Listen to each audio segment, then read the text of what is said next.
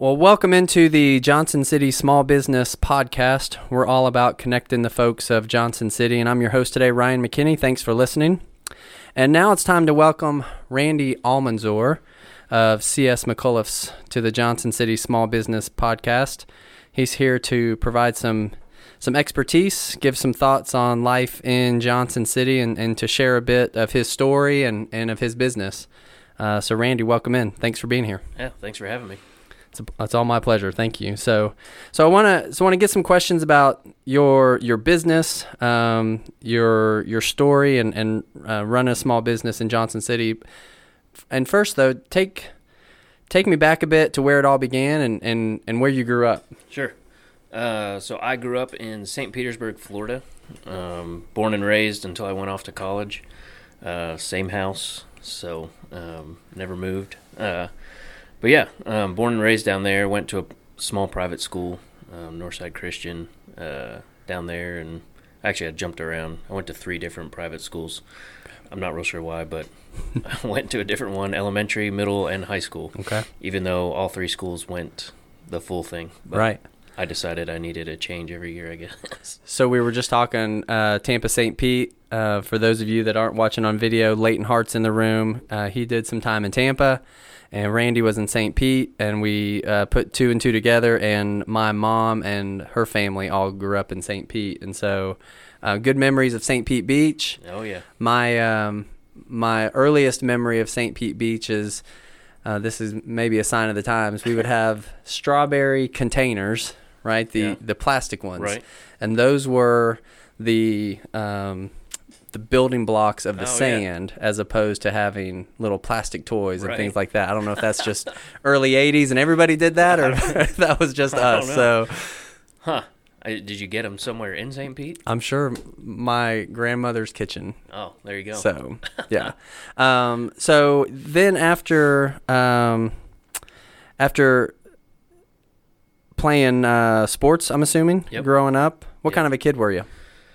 I was very much an outdoor kid, and I think a lot of that was because of my parents. I mean, they always encouraged us to be outside and just playing outside and stuff like that. And, and growing up in the, early to mid-'80s, we had a lot more freedom to just kind of roam the neighborhood and, all that kind of random stuff. So I had a couple friends in the neighborhood, and we'd ride our bikes for miles and just get into whatever. And I do know my dad, when I was real little, and I was trying to think about this last night, how young I was when he built it. But he basically just built 2 4x4s with a platform on it.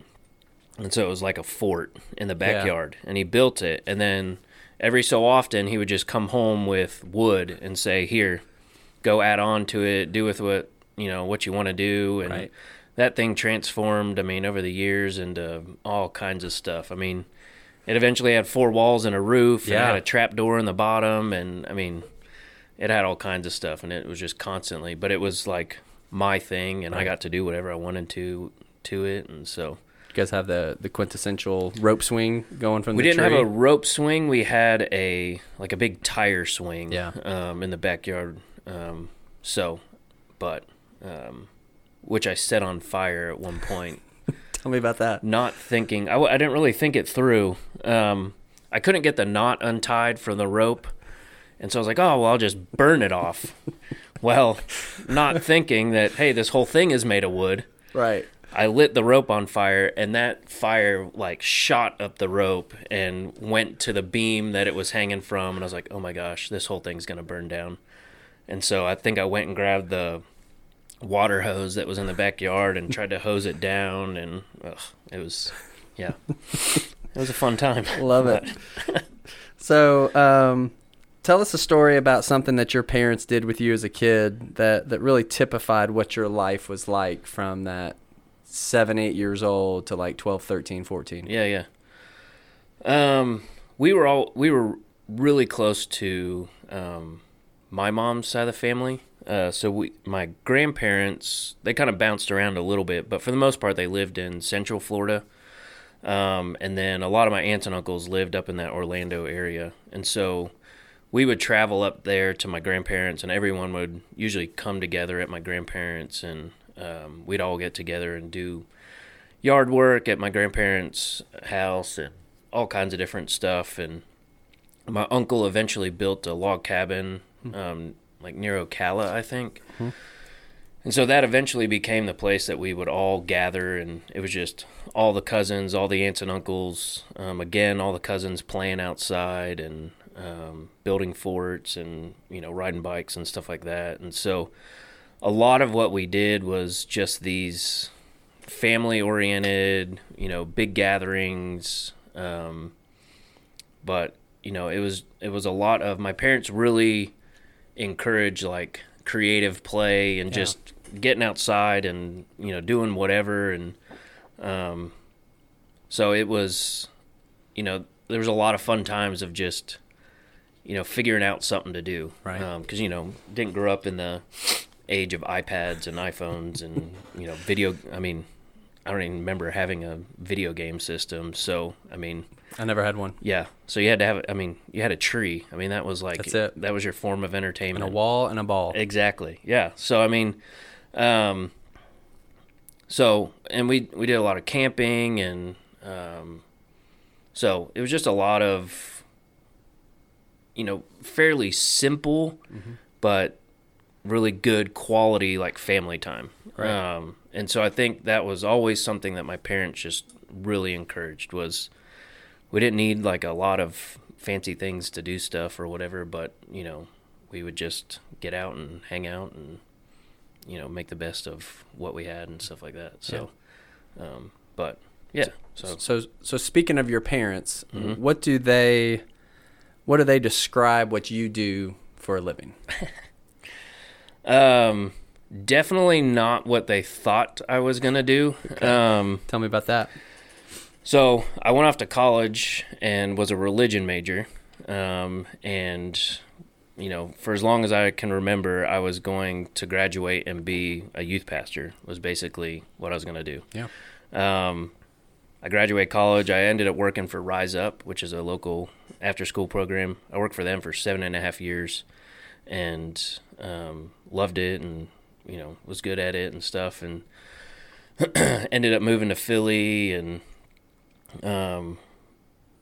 got out of kind of the quote-unquote ministry, and worked for Apple. And then when I moved back to Johnson City, I guess I had this like bug or this itch to be in business for myself. And so I just kind of looked for something that I wanted to do. And so I remember going to them and saying, what would you think if I opened a barbershop? And they're like, okay. And they wanted me to kind of explain it to them. And, neither one of my parents are ever like business people. Mm-hmm. My dad was a correctional officer in the jail, and my mom was a earth science teacher and computer teacher. So, neither one of them were business kind of folks. And so, but they just, kind of wanted me to talk it through with them, but they were always very encouraging of it and just kind of said, we'll help you out, support you, whatever you want to do. They couldn't support a whole lot financially or anything, but, as far as just kind of cheerleading and spreading the word and all that kind of stuff. And so I think they were very kind of, we'll see how this goes kind of thing. But now I think they have been very pleasantly surprised at the way that it's gone. And so yeah, it definitely not what they had thought that I would be doing as an adult. So how did the barbershop concept come into play when you were thinking, all right, I'm thinking I'm going to want to start a business? Yep. Why the barbershop? How'd that come about? Sure. So when I moved back from Philly, when I was living in Philly, I had gone to several barbershops that were kind of similar to C.S. McCullough's, and I really liked it. Like, it was this small, so up in Philly, it's a lot of like small towns, small boroughs kind of and so everyone has their own little spot. Right. And so one place that I was living at the time was called Collegeville, and you could just walk across the bridge into town, and there was the barbershop that I would go to. Cooler full of PBR, guys just hanging out, sports on the TVs, everyone just having a conversation in there, hanging out. I mean, I would see guys show up 30, 40 minutes before their haircut and hang out for 30, 40 minutes after their haircut just to hang out. Yeah. And so when I moved back to Johnson City, I kind of looked for that similar experience, and I just couldn't find it. I found plenty of skilled folks that were good at cutting hair, but the environment that I wanted wasn't here. And so downtown was starting to get that push and that, and so there really wasn't a shop like this downtown yet. And so I said, you know what, if I can't find it, then I'll just do it myself. And then also, as I was thinking about businesses, I was like, what can't you buy on Amazon? And you can't buy a haircut on Amazon. That's right. And so, so I was like, that's something that is never going to go away. People are always going to need haircuts. And so, when I thought of it in that sense, then I figure if I can find the skilled people, I'll create the experience in the environment, that brings them in. So, where did the name C.S. McCullough's come from? It's my grandfather. So it's my mom's dad. Okay. So yeah, not a barber. Okay. He was right. He was a physics teacher, but just a big part of my life growing up. So there's a drawing of him down in the shop, and there's a lot of items of his and stuff down in the shop. So, but yeah. How did you decide? So you got the retail side of the store as well. Yep. In addition to the barbershop, just as an opportunity for side income stream, additional income stream. Right. So when we opened the barbershop, I only had 2 chairs, but I had a decent amount of space, and it just seemed really empty. And a buddy of mine, Patrick Muncie, had started the Fouled Anchor years ago. And so he used to be on the other side of the tracks on on Main Street near the boxing gym. And he just didn't have a lot of foot traffic down there, and so it was just kind of tough. And so I said, why don't you move the shop into my barbershop, and we'll see how it goes, marry the two together. I was like, I've got plenty of people coming in, so they'll at least see your products, and then he had a really good following at the time, so his shoppers would also see the barbershop side of it, so it just kind of made sense. And then it just kind of grew. He was also working another job at the time, and so he didn't really have a whole lot of time to pour into it, and so I said, well, I can help manage some of that. And then 2 years ago, I actually bought him out. Okay. And then we rebranded everything under C.S. McCullough's. Okay. But yeah, it's been great to have it. It's definitely not like the big money maker in the shop, but it's nice to have, for when folks are hanging out and waiting, or if somebody comes with somebody else that's getting their hair cut, they've got something to kind of look around at and stuff like that. So my favorite, I don't know if it's still down there or not. I know early on it was a huge hatchet that was in there. Yeah. I don't know if you guys still carry those. Or... It's amazing. We actually sold them all. Yeah. And people are like, they always come in and they go, do you actually sell these axes and stuff? It's like, surprisingly, yes. Yeah. So yeah, those were, I think, kind of one-offs. Yeah. And so, but yeah, we've sold them all. So early on in the business, what, as you're launching, those first couple of months, we got a lot of people that might be listening to this that are thinking about starting a business. Mm-hmm. What concerns were going through your mind of, all right, I'm getting ready to open these doors? Yeah. I mean, the biggest thing was, are people actually going to come in here and want to get their hair cut? So, I mean, the biggest thing was we didn't have a front door when we first opened. So we had zero visibility to Main Street. Our whole front door was built on and finished probably 3 or 4 months after we actually opened. Right. So for 3 or 4 months, we were in a dark hole that nobody could see us. And how did you overcome that? I mean, it was, boots on the ground outside. I mean, I was that was one of the nice things about being in my position of not actually cutting hair, was I would leave those 2 original staff in the shop and I would go out and just talk to folks and say, hey, come in, check us out. I'd carry business cards around with discounts on it and say, hey, come check us out, come get your hair cut. But I also had a pretty decent group of folks that really supported me in the beginning, and came in and then from there, spread the word, and it was just word of mouth. So it only probably took 4 or 5 months for us to fill up our books to where we were consistently filling a day with haircuts.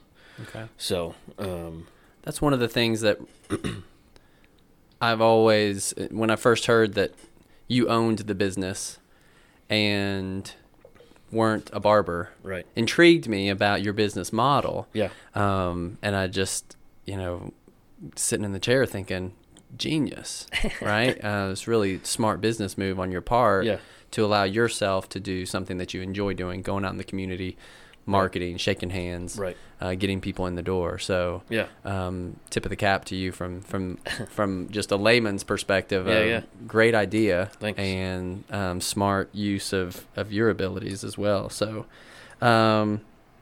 so what motivated you early on to say, all right, Apple, I'm out of that and I'm moving into a new arena of why entrepreneurship, why small business? Yeah. What drew you to this life?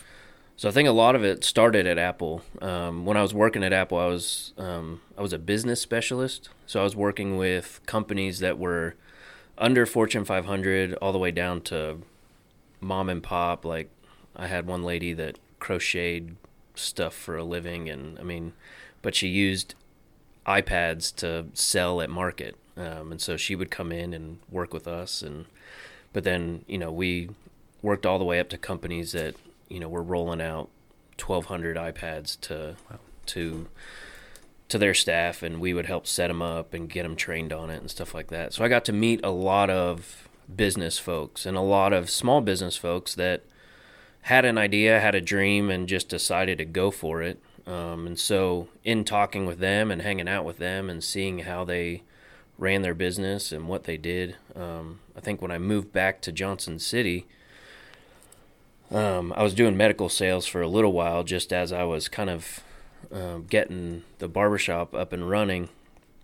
But I think that was the biggest thing, was having met them, up there and saying, what, I think that's something that I would want to do is, be in business for myself. And I had an idea and I felt like I, had this vision that I could make it work. And I was all about the community that Johnson City was kind of building at that time. And I wanted to be a part of that. I wanted to create a space that created even more community in the downtown Johnson City area. And was a space that people could come into and hang out. And so that was the biggest thing, was, as far as that drive and wanting to open it, was just to be a part of what was happening in downtown. So you say you had a vision, right? Talk about creating that vision and how does that parlay into when you're working with your team, right? Mm-hmm. Bringing on a team of barbers. Yeah. How do you cast that vision and make them, or help them to see that you want this community, this connection, and not just come in, cut hair, and get out of there, right, kind of a mentality? So again, back to Apple, they created, if you ever walk into an Apple store, it's the same thing every time you walk in. They create an experience that no matter if you visit an Apple store in Philly or Shanghai, it's going to be the exact same experience. It's going to look the same. They're going to greet you the same. And you're going to feel like, yeah, this is where I belong. This is, why don't I have Apple products, kind of thing. And so I brought that again with me to the shop, and the way that they casted the vision to us, they always say in the Apple world, drinking the Kool-Aid, as far as the Apple employees go and stuff. And it's the same thing with my staff. A lot of them have just worked in regular salons or barbershops that just don't have this like family kind of feel. And if you talk to any one of my staff that's down there today, they'll tell you that like it's very much a CS family down there. But just like any other family, we have bouts and fights and stuff like that. But at the end of the day, we're all in this together, and we're all supporting each other and helping each other be better at what we do, whether that's my front desk staff or my barbershop staff. We're all in it together. One person's success only means that, another person is also going to be successful. So yeah, I mean, when I hire them in, especially my barber staff, I tell them that I hire for personality, and then my other like senior barber staff, they hire for talent. And so I interview him first, and I talk to him just to see if we can just hang out. Right. Because that's what I want behind the chair. I want someone that is comfortable just hanging out with somebody for 45 minutes. But then I also tell him, I go, you went to school to cut hair, not to sweep hair, not to fold towels, not to ring out a customer, not to answer the phone. I'm going to hire somebody to do all of that for you. I just want you to cut hair. And so with me being able to allow them to focus on their craft and make it a craft and an artwork, and not just slinging hair and putting it on the floor and sending someone out the door, but that they can really take their time and have a conversation and really make the haircut the best, that it can be. I think they take a lot more pride in their work and in the shop when they're able to do that. So sounds like I talk a lot about, as a CEO of a company or the owner of a company, it's creating that vision, engaging talent, and then owning the results. And it sounds like you're doing a great job of engaging the talent that you have, even before they even become an employee, right, of making sure that would be somebody that would be a great fit to you guys. So how do you own the results every single day of your company? I mean, for me, I try to be in the shop every day for at least a period of that time. 'Cause I'm still, a lot of like just the face of CS McCullough's. A lot of people, it's becoming a little less, I guess, as I am out of the shop a little bit more, but I still work shifts behind the desk, ringing people out, answering phones, sweeping hair. And so for me, it's being in the shop with the staff every day and them seeing that I'm not just some guy that owns this shop, but I'm someone that, one, enjoys going into work every day and the place that I work. And so I think when they see that, that they enjoy it. Plus, it allows me to kind of engage with my staff every day, see how they're doing, personally and in business-wise. And but then also, too, just asking them, hey, what do we need to change? What needs to be different? Right. What are we seeing? What are some pain points? What's working really well? And so they're the ones that know, because they're the ones that are in there from open to close every day. And so I think just being there is really the biggest thing to allowing it to be consistent every day. Sounds like you have a good model or a system. I really like picking up on your barbers cut hair, right? We can find somebody else as far as in your system to do other things that aren't their main focus. Right. And then I feel like as far as businesses go, there's some sort of technology piece in the middle of that. And then there's the people piece. Right. What other models or systems do you guys work with, and what sort of technology do you guys utilize in your business to help you get leverage and to help you be more efficient and effective? Yeah.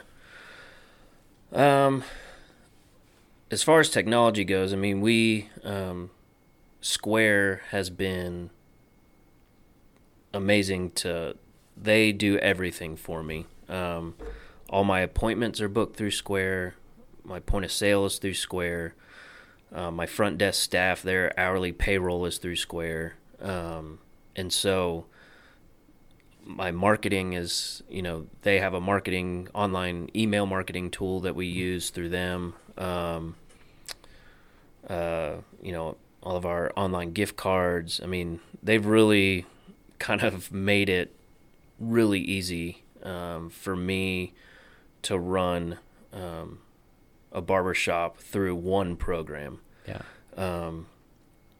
Because there's a lot of, having worked with other businesses, there's a lot of other businesses that have to use 2 and 3 programs in order to get the job done. Right. But for me to be able to come in and there's just one login that I have to go into and I can see everything. My retail side of it, my online retail side of it, appointments, I can manage my staff, I can manage payroll. And then all that's interconnected, I'm assuming, too. Yeah, it's all connected. It's a great platform. It dumps into my QuickBooks for my P&Ls, my profit and loss reports. And so, I mean, it's just seamless. Right. So it's funny, other banks will come into me all the time and say, hey, I can lower your point of sale, transaction rate for credit cards. And I say, that's awesome. But can you do all of these other things in one platform? Yeah. I was like, and if you can, I will be happy to switch to you. But no one has been able to touch it yet. And so I pay a little bit higher transaction fee, but at the end of the day, I mean, I know a buddy once told me, he's like, your time is worth money too. And so, the amount of time that I don't have to spend logging in and out of other programs to make an Excel spreadsheet Yeah. of this and then convert it into that, hiring Exactly. a virtual assistant to do that. Now Exactly. you're the platform, Right. as opposed to Yeah. allowing Square to be the platform. Exactly. Yeah, we see that in a lot of businesses. So yeah, they're constantly doing updates and coming out with new things, and they've got social media integration now to where you can book appointments straight into our Square database from our Instagram page. There's a book now button on our Instagram page that links right into. So I mean, they just, like I said, they've made it so turnkey and so easy for businesses to do. So that's our primary technology piece. I think that's where a lot of people in business, you mentioned the word platform, and this platform revolution, there's actually a book called The Platform Revolution. Okay. It talks about Uber, talks about Amazon, talks about Airbnb, and the opportunity, and like Square, right? Having a platform to where it takes the consumer out of the middle of it and allows that platform to be the middle piece and to do everything. And I think people are starting to come onto that and to realize that. It's definitely helped you in your business. Yeah. When I'm talking to people about, platforms and this platform revolution, and they're like, well, it seems like a new thing. And it's not really, though, because if you think about a shopping mall, right, that's a platform. It's just old school. Yeah. It's the internet that helped make everything more accessible. Right. And now, as you were saying platform, I was thinking the barbershop is really a platform too. Like, you have a platform essentially right there in the middle where you've got your barbers who want to cut hair, and you've got clients that need their hair cut. Right. And you are the owner of that platform, allowing people to come in and allowing them to get services there. So that's pretty neat. So as far as what's trending, in the little micro world of barber, or what's trending in your micro world of I own a barbershop? Yeah. So in the barber world, we are starting to see, there was a period of time, I would say probably, I don't know, 4 or 5 years ago, maybe longer, where like guys taking care of themselves was not a thing. It didn't mean a whole lot to be groomed. It didn't mean a whole lot to have a really killer haircut or, a lined up beard or, anything like that. But we're starting to see that trend of, you look at original barbershops and like those guys were some dapper dudes. Mm-hmm. They took care of the picture of my grandfather down there, this big swoop in his hair, and that but he was also a farmer, but that like when he went into class or whatever that day, he probably had his comb and his hair was combed right, and so I think we saw this kind of gap in time where, guys didn't really care about haircuts, and I honestly think that it at one point almost did away with the barbershop experience. But now we're starting to see this influx in barbershops and guys taking care of themselves again and wanting a good looking haircut and a styled haircut. It's not just, give me a 2 all over, or whatever, it's, a good scissor cut, and there's new trends, and my guys go to these barber expos all the time, and they're huge now. There's competitions for cutting hair and all this kind of stuff, and so I really think we're starting to see the kind of moving up in a good quality haircut, and a guy looking nice on a given day.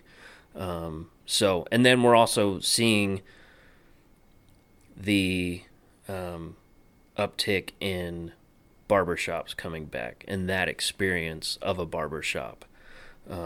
People hanging out, guys talking about whatever, and having that experience of, this is my man's spa day kind of thing. Right. I'm going to grab a beer and grab a haircut and talk to some folks. And so, and that's really what I, wanted, I think we're just now kind of starting to see it move. You go into some other like larger cities and there's some big barbershops that, lines are out the door to get in them. But they're just these little hole in the walls where guys are just hanging out and having conversation and but at the end of the day, getting a really killer haircut. So I've heard you say experience, community, connection. Like that's a lot of my intrinsic, to the core of what I like to do, just being friends with people and saying, hey, do you know this individual? Do you know Randy? And I almost feel like the more I hear you talk about that sort of leads into your value proposition of what you're really offering for sure to people is the ability to be connected and to have a community and have a place to go, to have a good time and to just relax and get away from the day. What do you consider that as your value proposition, and anything else that you would say as well to that? Yeah, so that's really the biggest value proposition that I feel like. There's so many, I kind of looked at myself like, what did I want? I wanted a place where I could go and just feel comfortable just to sit and hang out. Whether I wanted to talk to somebody or if I just wanted to kind of relax at the end of the day or, whatever it was. But I wanted that space where I just felt like I could breathe, and just kind of relax and enjoy, a quality haircut and a good conversation if I wanted it. And so, I think a lot of these other, a lot of shops really just churn and burn and get you in and out of the shop, as fast as they can. And we don't want to do that. We want to take our time. We want to get to know you.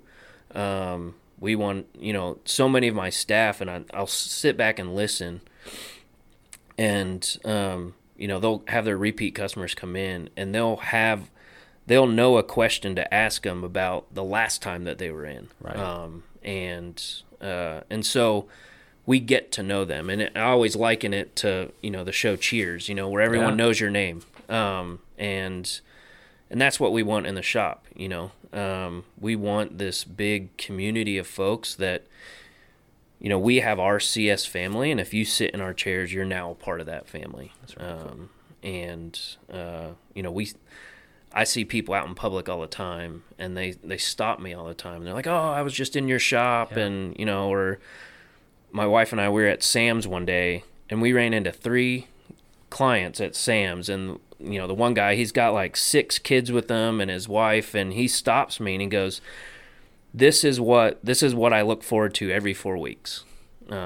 He goes, this is like, it's on my calendar every 4 weeks, and it's like the biggest thing that I look forward to is walking in there, grabbing a beer, and just sitting and hanging out. And that like completely makes everything worth it right there. So, well, thanks for sharing that. Well, Randy, that kind of wraps up our time together here today on the Johnson City Small Business Podcast. I'd like to thank you for investing your time with us today, sharing some stories. I love the community and the connecting part of your value proposition, and it's cool to know that St. Pete is being represented up here in Johnson City with the McKinney Collister clan and the Almanzors. There you go.